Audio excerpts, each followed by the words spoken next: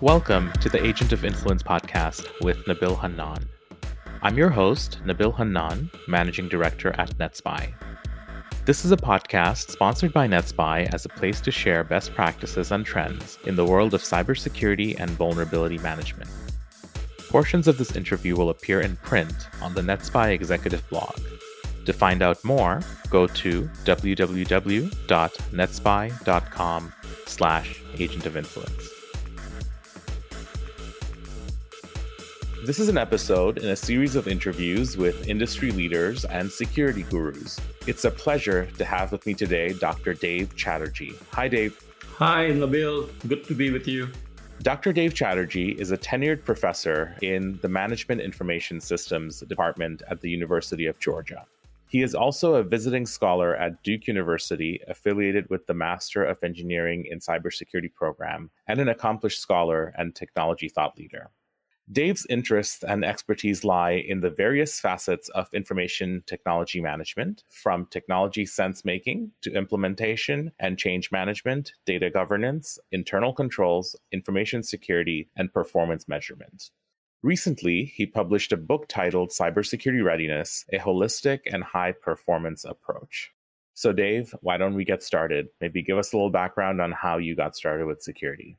Sure, Nabil. Once again, thank you for inviting me. So, cybersecurity research and teaching has been an ongoing endeavor for almost a decade now.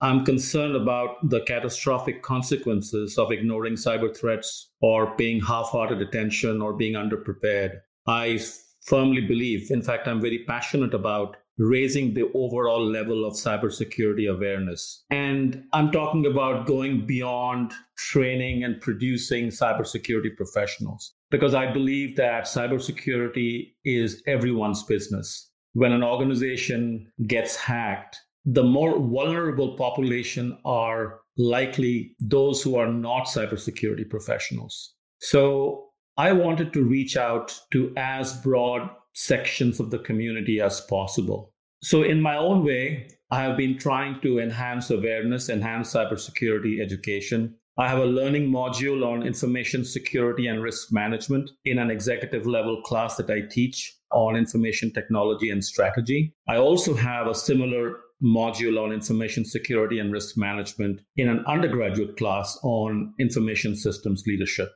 And as you mentioned in your intro, I'm associated with Duke University's Pratt School of Engineering, and I'm looking forward to teaching in their Masters of Engineering program. The class I'll be teaching is titled Cybersecurity Program Development, Operations, and Analysis. Awesome. That's great. And, it's really our pleasure to have you and learn from you. So you mentioned in your book the Cybersecurity Readiness Scorecard. Can you share a little bit about the scorecard and also what are some of the key factors you see that impact the readiness? Absolutely. So in my book titled Cybersecurity Readiness, a Holistic and High-Performance Approach, I talk about 17 cybersecurity readiness success factors. And they are associated with 3 high-performance information security culture traits of commitment, preparedness, and discipline. Now, I don't want to rattle off 17 success factors, but I'll talk about a few. And I'll emphasize on the ones which focus on governance, because I believe we talk a lot about the technical aspect. So that's well known. So from a governance standpoint, one of the critical success factors is how hands-on, how actively engaged is top management. What's the level of top management commitment to enhance cyber awareness in the organization? Related to that, as I said earlier, cybersecurity readiness is everyone's business. It's not a technical problem. It's a business issue. It's a strategic competency. Given that, I believe there needs to be an organizational-wide effort to create and sustain what I call a "we are in it together" culture.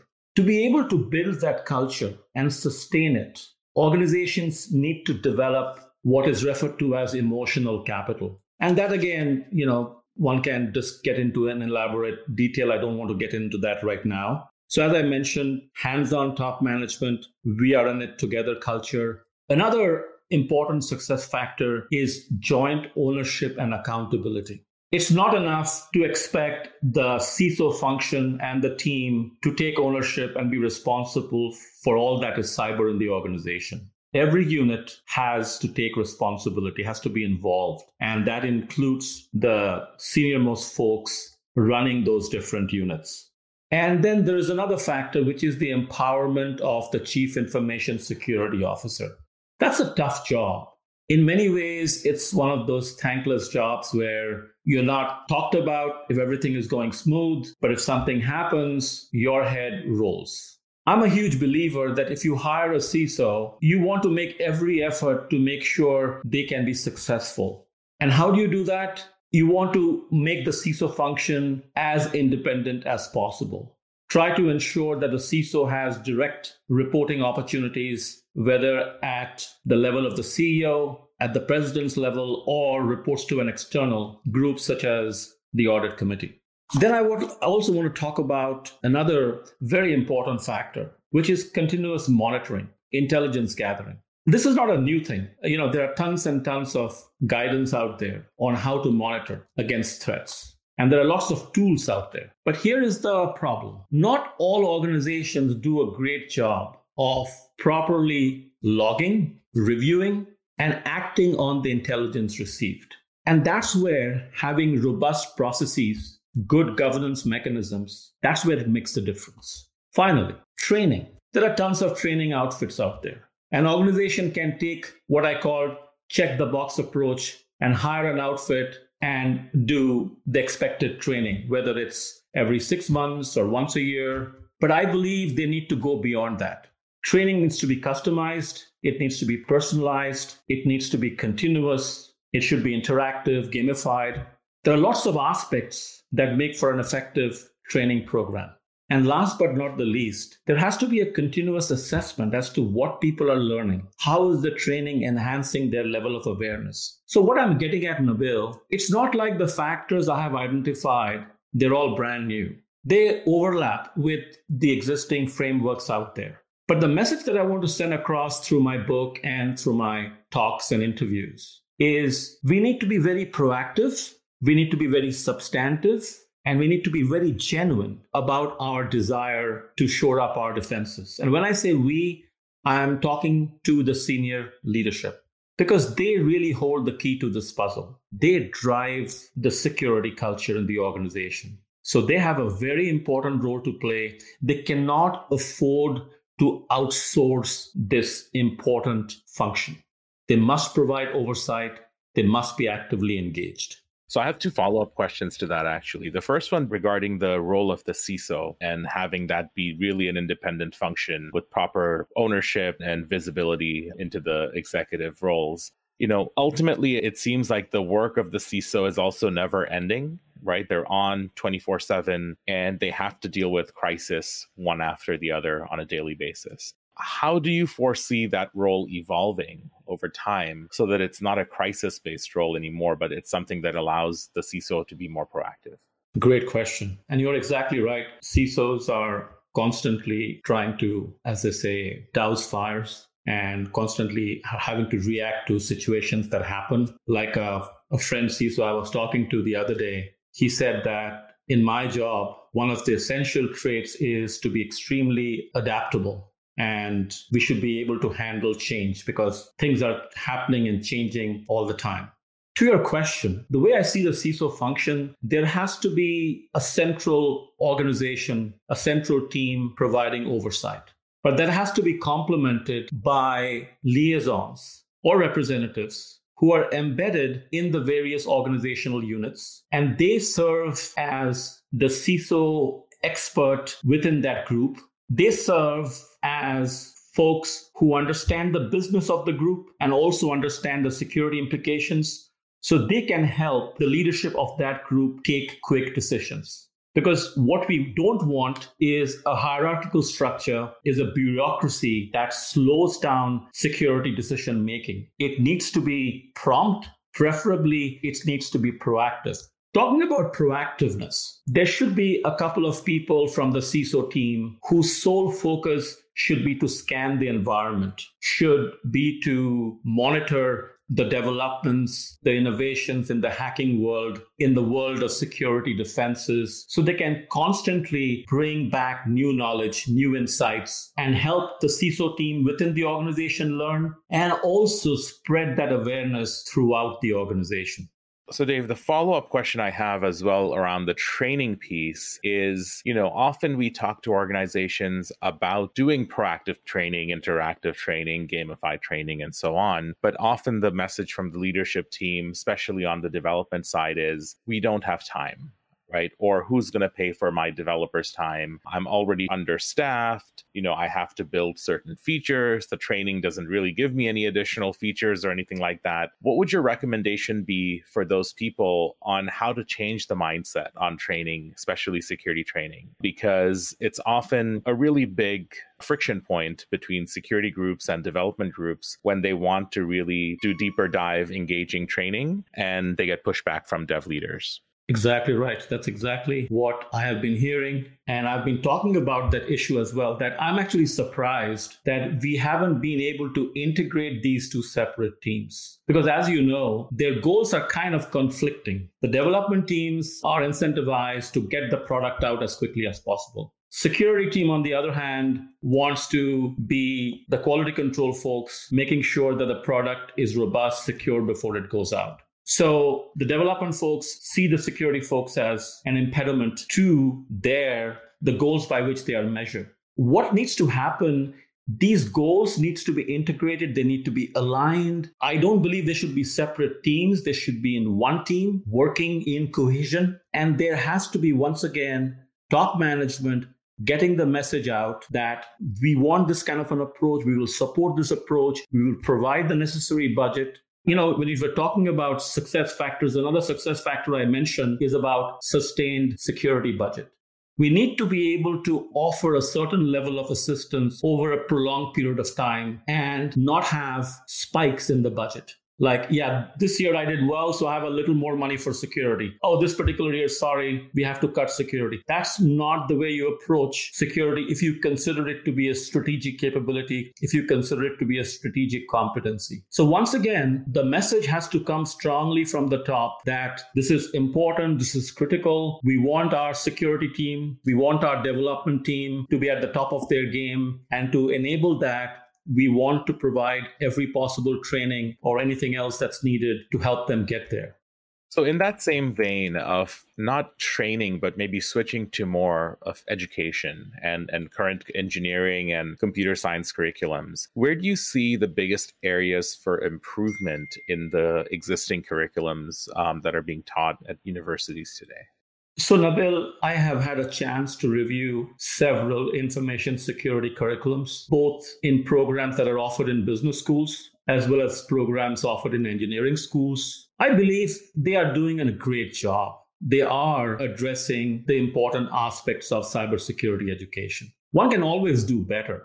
But as a reminder to people who get to design the curriculum, couple of things to keep in mind, and I'm sure they do, but just as a reminder, we have to take a very holistic and integrative approach. For instance, in the Duke's cybersecurity program that is offered by the engineering school, they have brought in people, subject matter experts, to talk about the human factor. They have brought me in to talk about governance. They did not turn it into a program that just teaches technical skills. And I believe that is the trend. There is another aspect to cybersecurity education that I feel strongly about, or I'm very passionate about. And that is, like I said earlier, when these students graduate and they go on to join the workforce, they take on different roles. Yes, the ones who are graduating from the specialized cybersecurity program, they will take on the cybersecurity professional roles. But who are the most vulnerable in the organization? Are the security folks most vulnerable, or are the non-security folks most vulnerable? I believe that answer is a no-brainer. It is the non-security folks who are most vulnerable. So what are we doing about training those non-security folks? To address that, I believe there should be a foundational class on cyber as part of the core curriculum. Just like we try to instill data literacy, ethics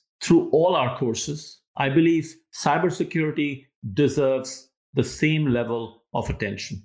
For sure. And in terms of curriculum, the challenge I see too is often security in general isn't necessarily treated the same way as other engineering aspects are treated, let's say from a failure perspective, right? Engineers have special dedicated courses where they learn about, why a bridge collapsed and what was wrong with that specific design so that when they're designing something, they never make that mistake. Like that's ingrained into their minds as part of the normal engineering curriculum. How come we don't have something similar from a software engineering or a computer science perspective?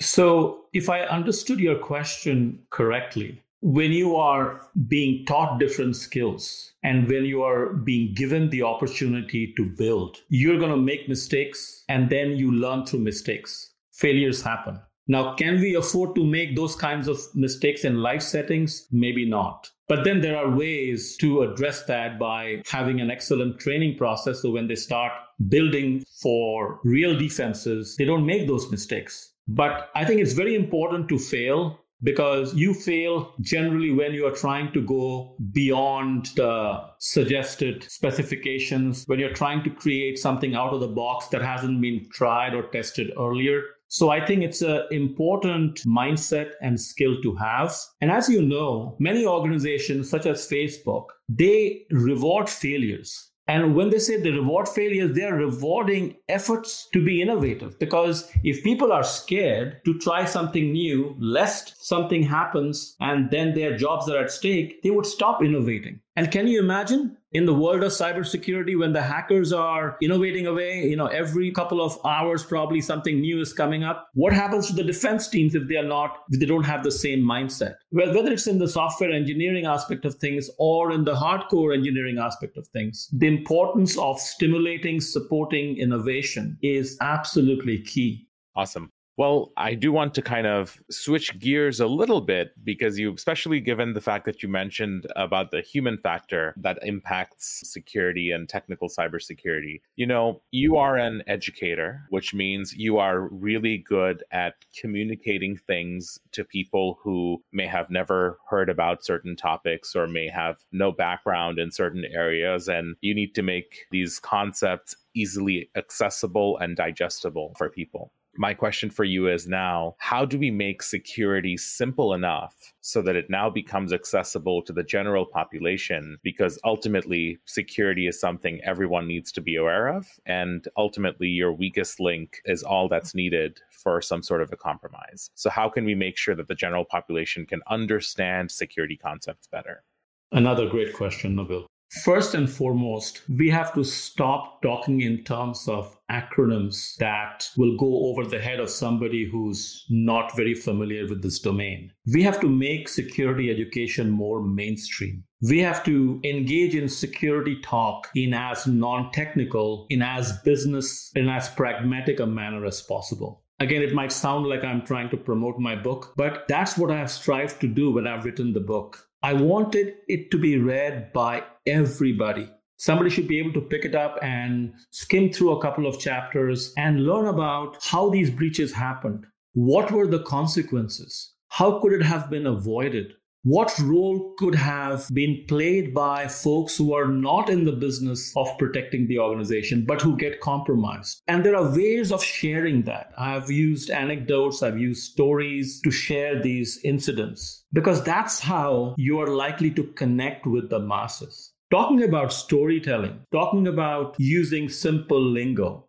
I'm also very, very big on the role that media, entertainment media can play in popularizing cybersecurity education. Whether it's through movies, whether it's through television series, through Broadway shows, the producers, the people who are writing the scripts, they can find ways of instilling cybersecurity hygiene, cybersecurity discipline in the audience. And finally, hopefully you will agree that cybersecurity awareness and education has to begin much, much earlier. Kids, 3, 4, 5-year-old kids are on the internet doing stuff. They need to be made aware of what are the do's and don'ts and what are the consequences. So we literally need to start from that age group and slowly advance the level of awareness as they also grow up. So cybersecurity education has to begin at, say, level 0, when it's a kindergarten or grade 1. So that's the way I look at cybersecurity. And please do not make it a technical issue, or the technical folks own it. The computer science people own it. The engineering people own it. Nobody owns it. We are all part of this phenomenon. We can be victims of this phenomenon. So let's do something about it.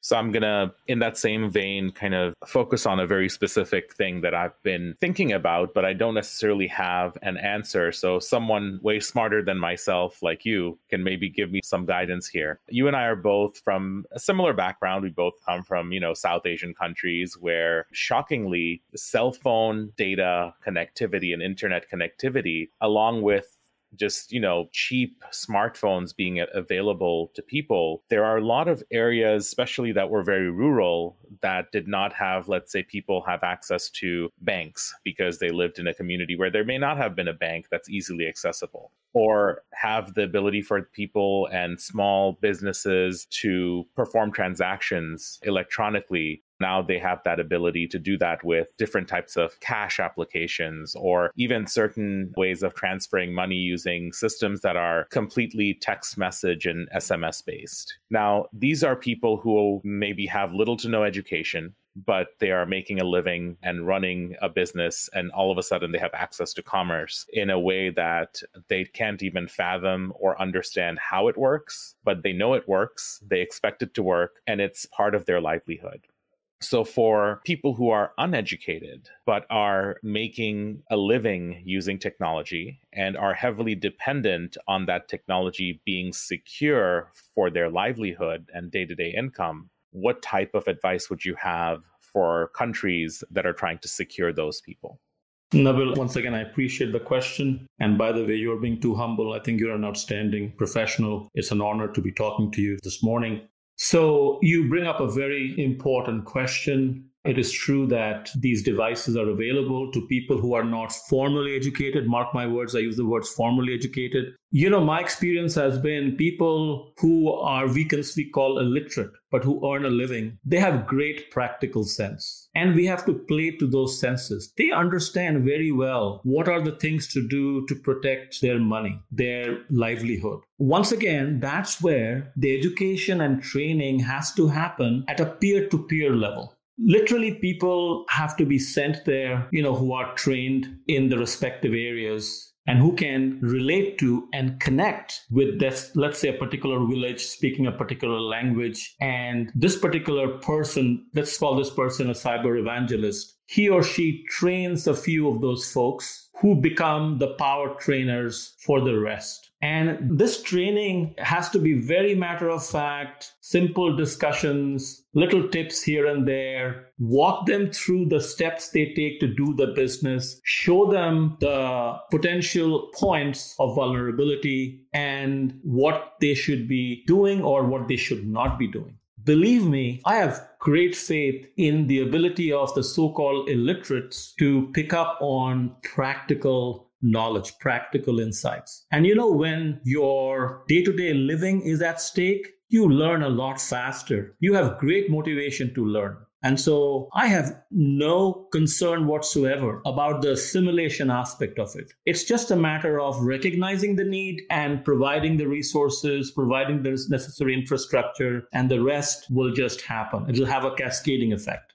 Yeah, no, that's a very good point. And true, you cannot discount the practical skills that a lot of these people have, given the fact that they're making a living without any formal education. And you're absolutely right. They definitely learn much faster, and they are much more adaptable and flexible than a lot of people who do have formal education in many cases.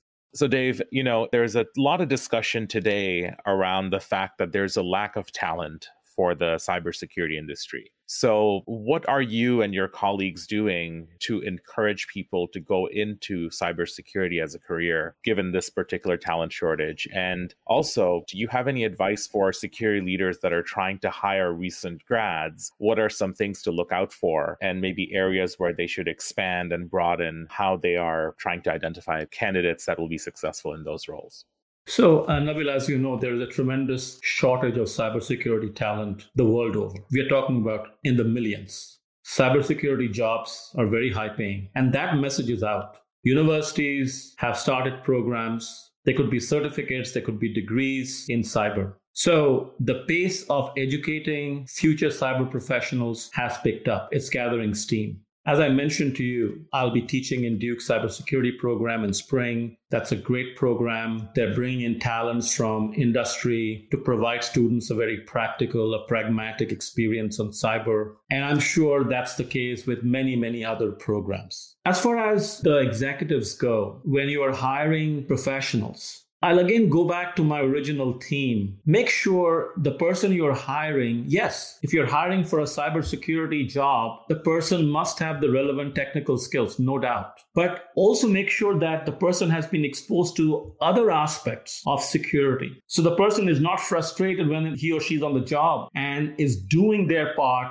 but still finds breaches happening and wondering, why did it happen despite all the things we did? What did we miss? So in a holistic program, let's say if they are referencing my work or somebody else's work, and if people are presented with, say, 17 success factors, of which, say, 5 or 6 focus on the technical aspect, the rest are on the softer side, governance, good processes, then there will be a realization amongst these cyber professionals that yes, we did our part, but despite that, things didn't work out because there are other things that also have to be done well. And you know what's the advantage of a holistic training? We enhance the future potential of these cyber professionals. They can move on in the organization from holding technical positions to holding managerial positions and go right on to become the CISO of the organization. The other day, I was reading an article where the CISO of Hewlett Packard, if I remember correctly, she was quoted as saying that the real need is in people who have both the business and the technical skills. They understand what they are trying to secure. They understand how they are trying to secure, and they understand the balance between security and convenience. That's a very, very tricky aspect. In trying to secure everything to the utmost level, you can shut down the business operation. So where do you draw the line? The security professional also needs to have an element of business savvy, an element of management savvy. So those are the things that recruiters must tap into when they're hiring. Because again, nothing against technical education is critical, but the harder skills, in my humble opinion, are easier to teach than the softer skills. Yeah, and that definitely makes sense. So Dave, before wrapping up, we always like to get to know people at a personal level as well. So maybe you can share with us a little bit of things you like to do outside of work, maybe some hobbies. Sure. Well, I am a huge tennis buff. I enjoyed mentoring my kids as they pursue tennis in their schooling years. In fact, my son was a highly ranked junior tennis player, and he played in the competitive circuit. I traveled everywhere around the country with him. I enjoyed being with the tennis coaches and learning how you train and nurture talent. So I like to play tennis. I like to play a lot of racket sports. I like to watch a lot of tennis. I've run a couple of half marathons. Hopefully someday I'll run a full. But you know what I'm most passionate about? I'm most passionate about mentoring people, helping them realize their potential. That gives me maximum pleasure. I've enjoyed playing that role when our kids were young. Now we are empty nesters. I always reach out and make myself available to anybody who's trying to be his or her very best. And if there's anything that I can do to help them along, it's truly an honor and a pleasure. That's great to hear. And, speaking of tennis, growing up, I have a very interesting story because my parents put me in tennis classes to learn how to play tennis. And, I would think I mentioned to you earlier that I lived in Calcutta for a part of my life. So are you familiar with Leander Paes? Yes. Very much so. I would be surprised if you said you were not, but I used to get training by Leander Paes' brother at their club in Calcutta. And I had the pleasure of meeting him after he won the bronze medal. Him and I believe it was Bhupati who won the bronze medal for the tennis doubles at the Olympics. After which they came to visit, and I had the pleasure of meeting him. And actually, that might be the only time I got to meet an Olympian that actually had their medal with them to show everybody. Wow. So a very fond memory of my childhood from when you bring up tennis. That's one of the memories that come to mind. That is indeed special.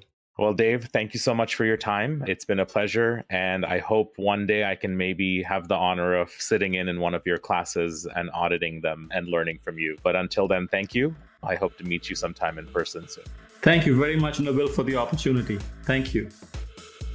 This has been an Agent of Influence podcast with Nabil Hannan. Portions of this interview can be found in print on the NetSPI executive blog. And please subscribe for future episodes of Agent of Influence at www.netspy.com/agent of influence.